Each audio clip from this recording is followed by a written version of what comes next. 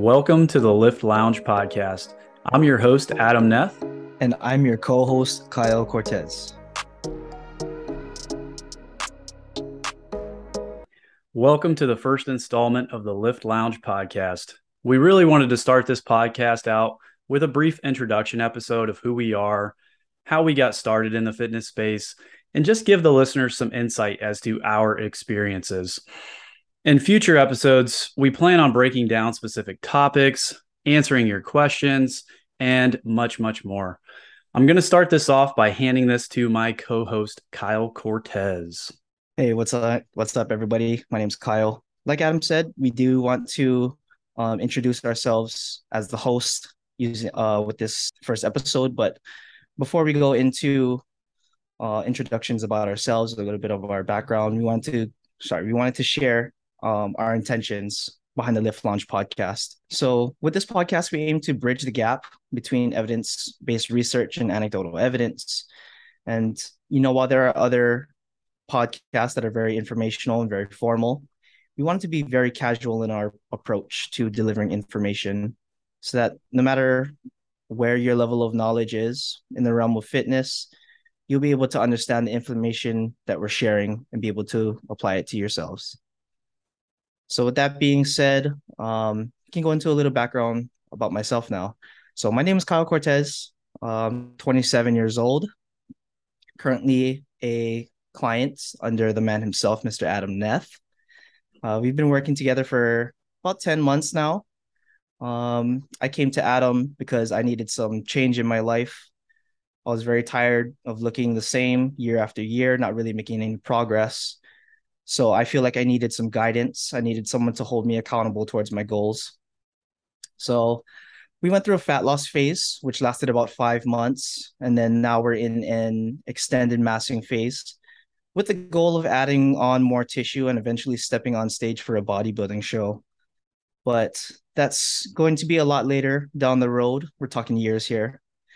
So in the meantime, I'm also trying to further my education in the fitness field, establishing a baseline level of knowledge before doing continued education and focusing on more nuanced topics. So the guys like N1, for example, and Prescript, so that I may be able to help others on their fitness and their life journeys. So going back a little bit further into my journey into weightlifting, it's not that exciting.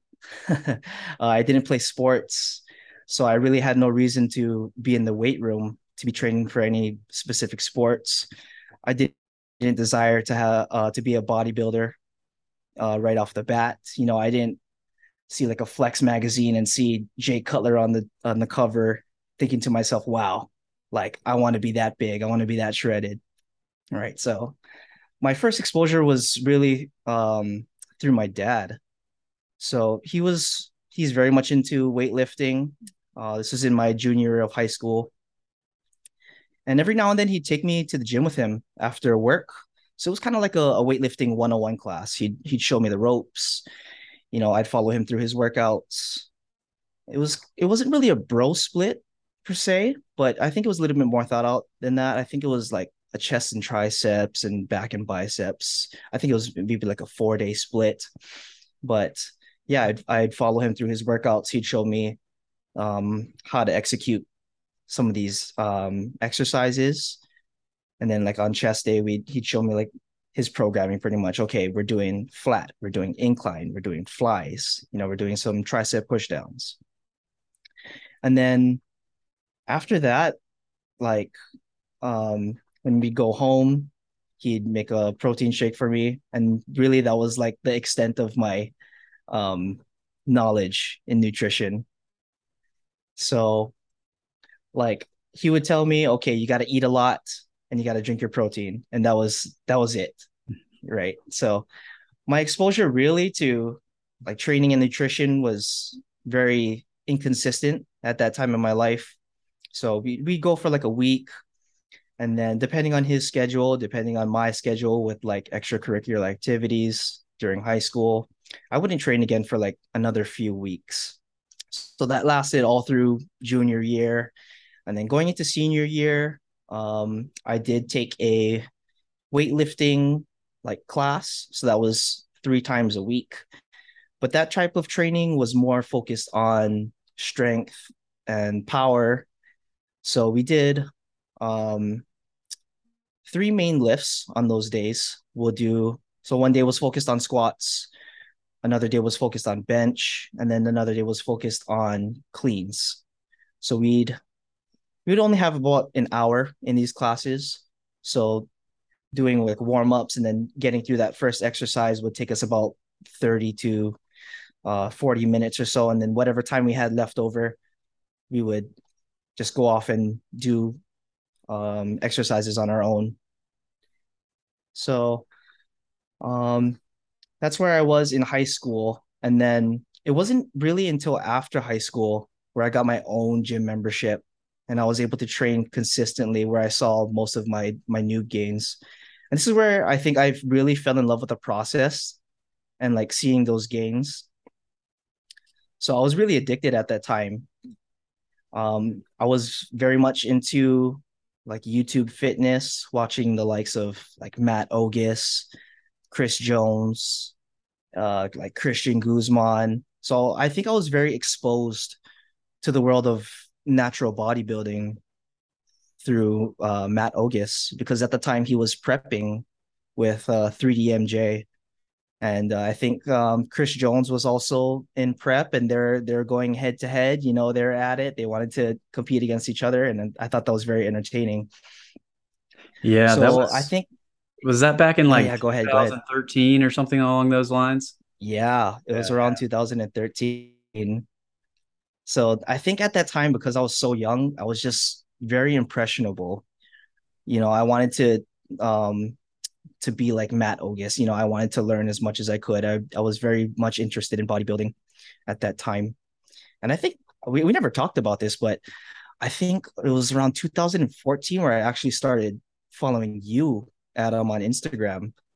So I think you were doing your bodybuilding prep at that time. Was it 2014, 2015? Yep, yep. I was sophomore in college, and same thing, like watching Chris Lovato or Yucky Lovato, Matt Yeah. Ogus, the 3DMJ guys, Lane Norton. Yeah, the YouTube fitness around that time was very much focused on natural bodybuilding. So yeah, that's when I competed back in 2014. Yeah. I remember because I didn't really know too many natural bodybuilders at the time. You know, I knew of Alberto Nunez and, you know, Eric Helms and stuff like that. But I didn't know about like some of these other big names. And then I saw you on Instagram. I vividly remember like you showing me like your prep photos. I think it was like you on like your backyard porch or something like that. And I was like, Yeah. whoa, this guy is shredded. I was very inspired at that time. Yeah, that was back So in the yeah, day where everybody was just chasing shredded glutes. It was not about yeah, maintaining muscle mass, it was just about the striated glutes. Yeah. yeah. So I think that was like a very like prime time for like bodybuilding, right? And yeah, me being so young and very impressionable, I learned a lot of my programming and whatnot, nutrition through Matt Ogus. So he was doing like a lot of push pull legs. So I was doing that for a couple of years. And then I got into strength and powerlifting, I want to say in about 2015 as well. So I was running a few different programs after that. So programs from like Johnny Candido. I was doing conjugate after watching like Masthetics. And then I was doing some programs from the Strength Athlete, TSA. I did some stuff from Juggernaut Training Systems. And then for a little while, I was having one of my friends who was actually a power lifter. He was writing programs. So I was doing some programming with him. And I was doing powerlifting style training all the way up until I want to say the better half of 2020, 2021. And then I started getting into a little bit more hypertrophy training. So I was doing some training templates from Renaissance Periodization. I was doing the hypertrophy programs and then switching from that into their strength programs. And those training templates, I think, were 16 weeks or something like that. So that took me all the way up until 2021 in December when I first contacted you, Adam. And then I think at that point, that's where I kind of turned away from powerlifting and then set my eyes back again on bodybuilding. But one thing that I really took away from all of these years of training was I always needed some sort of structure in my training. So I never went into workouts completely winging it. Like, okay, today's chest day. What do I feel like doing today? Okay, that machine's open, I'll do that. So I always needed some sort of plan going into these training sessions. Yeah, you But brought up masthetics, and I have not heard that term in years. Oh my gosh, that has been a while. yeah, My yeah, goodness. Gary and Simon. Yeah. Yeah. Yeah, I have quite So a bit of yeah. parallels with you as well. My father actually got me into weight training as well. He was doing, and this is might ring a bell for some people out there, but Body for Life. I think it was like late 90s, early 2000s. So I got to see my dad go through a fat loss phase and, take pictures of him doing some bodybuilding poses on our back porch. And he was the one that had showed me, how to bench press and really told me, hey, don't work out down in the basement when you're alone. Make sure that people are around you if you're going to work out. But of course, I did not listen. So when he was not home, I'd go downstairs and I'd just get in some sets of bench press. And he actually ended up writing me some high volume programs that were like pyramid programs. So you do like a set of 12, a set of 10, a set of 8, a set of 6, a set of 5, a set of 3, a set of 2. So I was doing some crazy high volumes when I first got into training. And I was benching like 3 times a week at that time. And I ended up gaining like 40 pounds in just a couple of months. So I responded very, very quickly to it. But yeah, I would have to say then after, having my father show me the ropes, essentially, that's when I got into training for sports performance. So I was really training just to be faster for football, be faster and stronger for track and field. And then that's when I was able to get coached by some of these coaches at the strength and conditioning facility at my high school. So a huge shout out to Jason McGarren. He was a coach back in what was that 2009 to 2012 that had a ton of impact on me. And I had trained with just tons of different styles. I was doing like hang cleans, more explosive work to be faster. I got into actually powerlifting. I did a powerlifting meet in 2007 when I was in eighth grade. And I can remember like hardly being able to bench 135 at that time. So that's pretty crazy. And then we also did quite a bit of CrossFit. So, we'd go out to the track, run 100s and 200s. I was a sprinter. We'd come back in, we'd do maybe like a 5x5 or something like that. And then we'd finish our workouts actually with some sort of WOD or workout of the day. With CrossFit. And this was back when CrossFit actually had a mascot named Pukey. I'm not sure if many people know about this, but they actually had, kind of encouraged people like, hey, you're going to be puking when you work out. And then enter rhabdomyolysis, and then that kind of got pushed away. But yeah, I think that after that was really the YouTube community of Lane Norton, Matt Ogus, 3DMJ, Alberto Nunez. I can even remember going through Lane Norton's Twitter feed and looking at his pictures that he was posting and like clicking through them on my computer, probably in like 2009. And this was before like Instagram was like actually a thing. And that's how old I am, but now, yeah, we'll throw it back to you, but just wanted to go through some of those parallels. Right, right. Yeah, that's very interesting. So what was it about the training really that the fact that you were seeing these performance increases, or was it the fact that you were, seeing these changes in your body that made you um like lifting? You know, I would probably have to say that in my younger years, it was an outlet. I was able to just go in and just absolutely crush myself. It was just a way for me to emotionally get things out. And then I started to see the results rather quickly.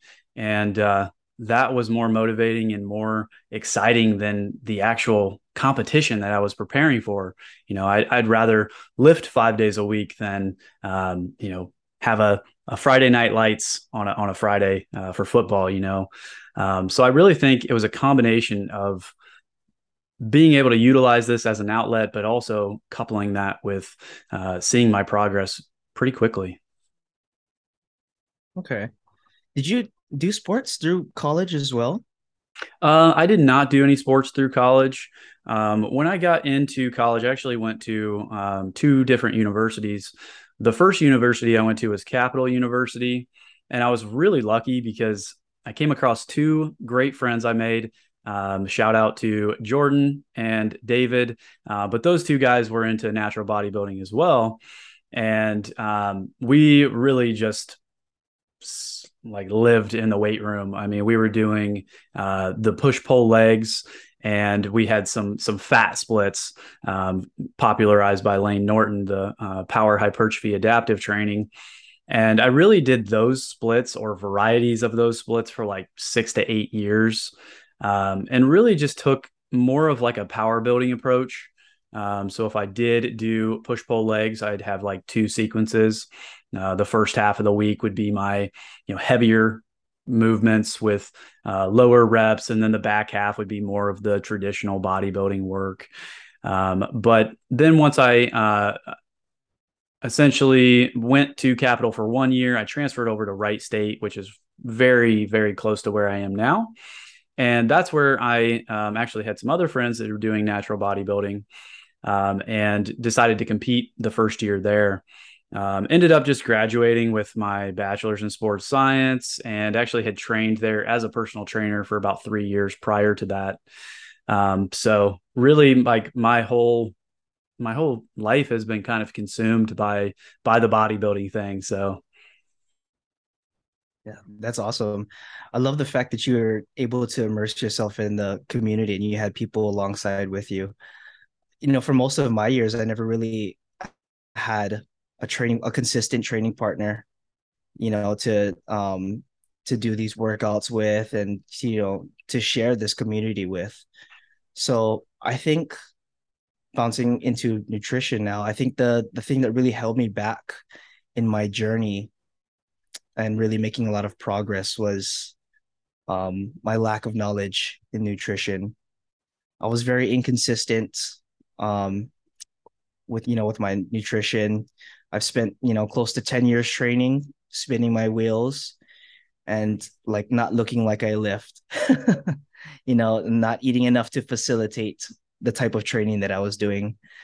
And because I was watching a lot of YouTube fitness at the time, I wasn't a stranger to macros, right? In 2013, with the rise of IIFYM and and some of the extremists in IIFYM, I kind of used I kind of used it as an excuse to eat like crap, right? And um it had little to no effect, or thinking to myself, it had little to no effect on my bodybuilding or on my body composition, right? So I was seeing like Matt Ogus do contest prep, eating Chipotle every day, yeah, right? And yeah, and he like had that. eating ice cream at night.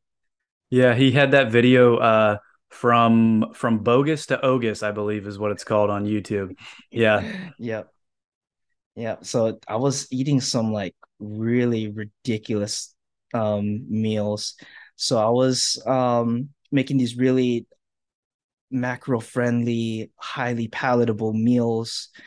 And um when I went through my first cutting phase, where I lost a pretty good amount of weight, about 35 pounds, using flexible dieting. Really the real base of my nutrition wasn't there. I barely ate fruits. I barely ate vegetables at the time. Um, and I was able to get to a relatively lean physique, but was it a healthy body? I don't believe it was. And when I got relatively lean, I think that was when my body started to push back, and my body was fighting for homeostasis, right? So my cravings got worse, which led me to binge eating on the weekends and making even like crazier, trying to make these macro friendly meals, very highly palatable meals, which led me to developing an eating disorder and very severe like body dysmorphia.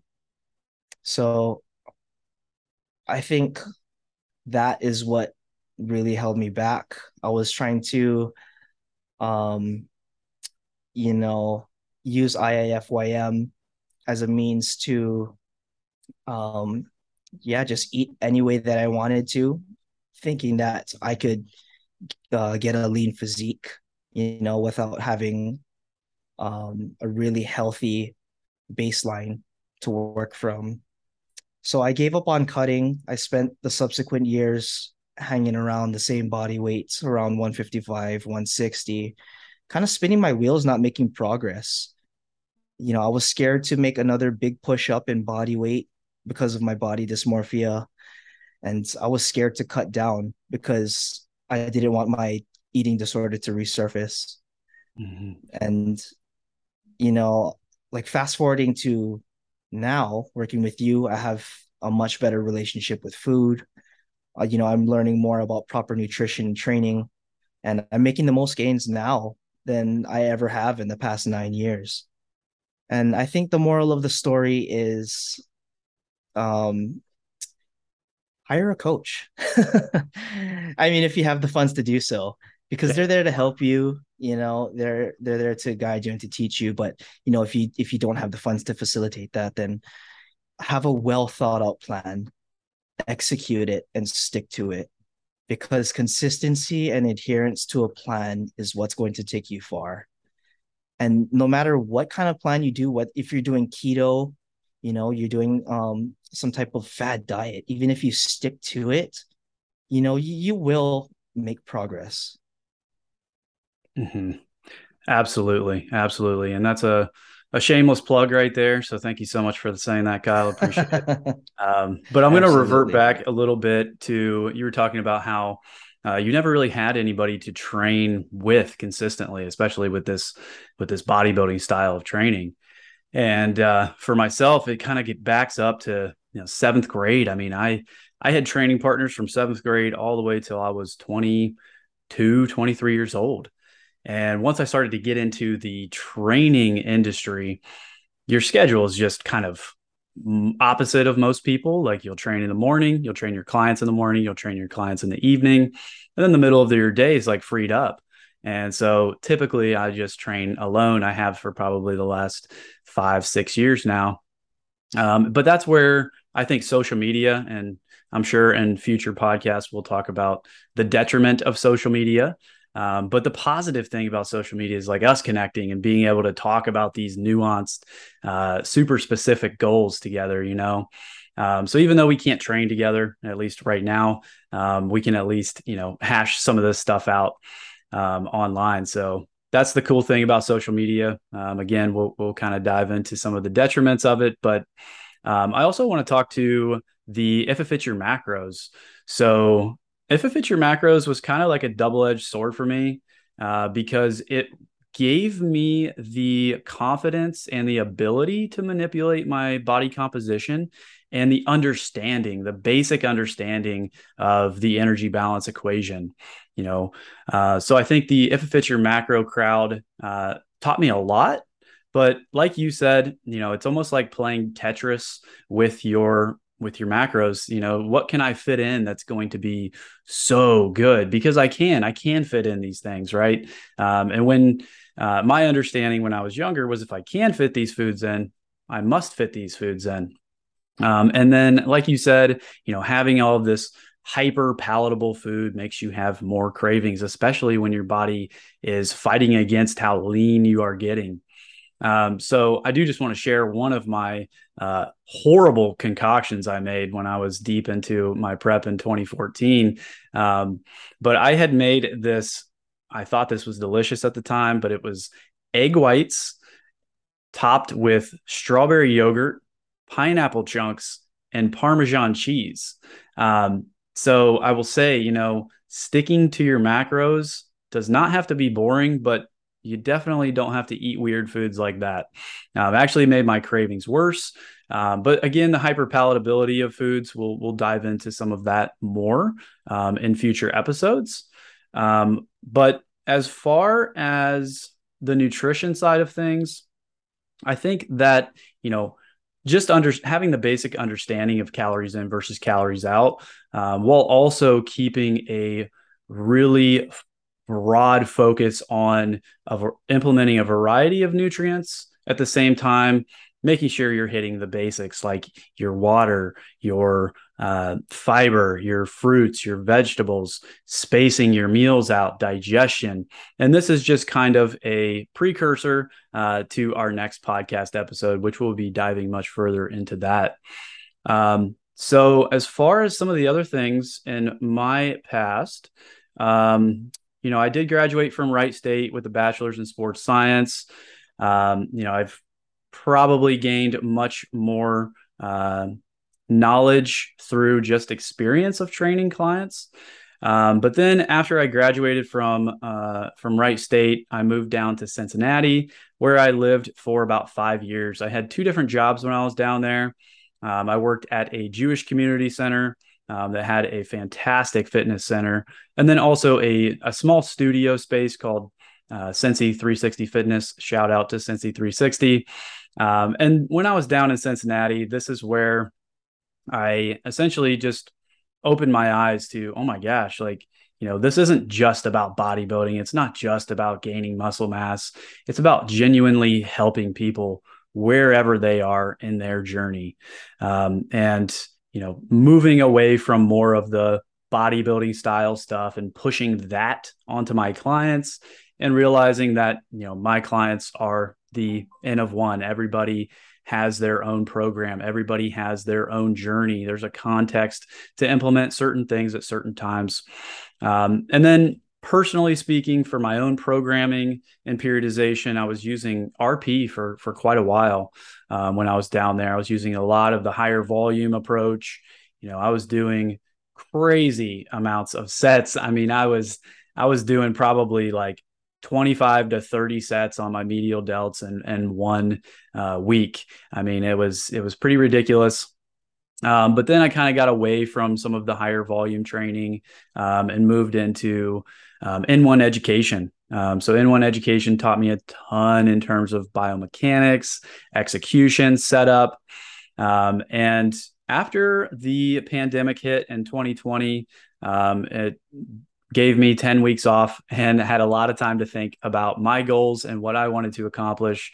So really, after 5 years of working for somebody else, I decided it's time for me to open up my own space. So that's when I moved up north. I'm still relatively close to Cincinnati, but I moved up into the Tip City area where I built my garage into a studio space. If you guys follow me on Instagram, it is the Lift Lab, and that's LIFTE. We'll get into what that means in a future episode, but really wanted to cut back the amount of in-person training that I was doing because it's such a difficult career to sustain, having this split shift, having your schedule be at the mercy of everybody else's schedule. So I've been able to maintain some of my in-person clients and have actually really enjoyed still working with in-person clients. That being said, I'm about 75% online now, so I can get my fix on both.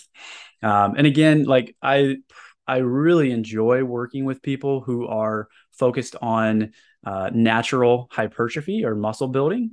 But genuinely, my passion is just to help people achieve their goals while also just enjoying their life to the fullest. So Yeah, I think that pretty much sums everything up about myself. Kyle, did you have anything that you wanted to add? No, no, not really. I don't. But bouncing back to the RP stuff, yeah, I remember I was running the RP templates as well, and my volume was getting so high. Like I remember because their algorithm in their templates, depending on what rating that you gave it, it would automatically adjust sets for you in the following week. So I remember doing sets of like 7 sets of conventional deadlifts, Yeah. at an RPE too. And I was like, whoa, I am dying right now. So And I comparing think, that to like now, do you feel a big difference in terms of like your systemic fatigue? oh, definitely. At the time when I was running those programs, I would go into work at like 4:30 in the morning, just absolutely destroyed, tired. We'd be briefing at like 5 o'clock in the morning, and I'd be struggling to stay up. Like my eyes were just like so heavy. I couldn't focus at all. So I think fatigue at the time was probably at its highest. And even before that, when I was running my um powerlifting programs and whatnot, I didn't really take deloads that often. Like I wasn't a believer in deloads. I thought it was just like a waste of time. Like, oh, if I'm going light, if I'm not going heavy, I'm not making any progress. But since then, I've now learned the importance of deloads and fatigue management. And I feel like fatigue management is so much more important to me now in terms of making the most progress that you need to. Yeah, I had found it kind of difficult to manage all of the sets and the variables that are changing on a weekly basis. So it's like if you started, let's say, doing 10 sets of hamstrings on week one and you're at 20 sets of hamstrings by week five, it's like there's so many different variables changing. You're not even quite sure like what it is that's creating that change. Yeah, it was one of those things that took me a while to kind of backtrack and realize, hey, I think I'm digging a hole for myself of fatigue. And I had told you, I ran like push pull legs and fat for like 6 to 8 years, and I was the same way. Like I did not know what a deload was. I did not take reductions in training volume or intensity. My deloads were typically just built in due to injury. So fatigue management is definitely one of those things that, when we first started training was not a discussion at all, right? It was like you either lift heavy or what are you doing here? So I think that, the fact that fitness has become so popular has really helped a lot of people not make the same mistakes that we made. Oh yeah, absolutely. So yeah, we talked about a lot of great topics today. We talked about nutrition, we talked about programming, and you guys really got to get a better understanding of who we are.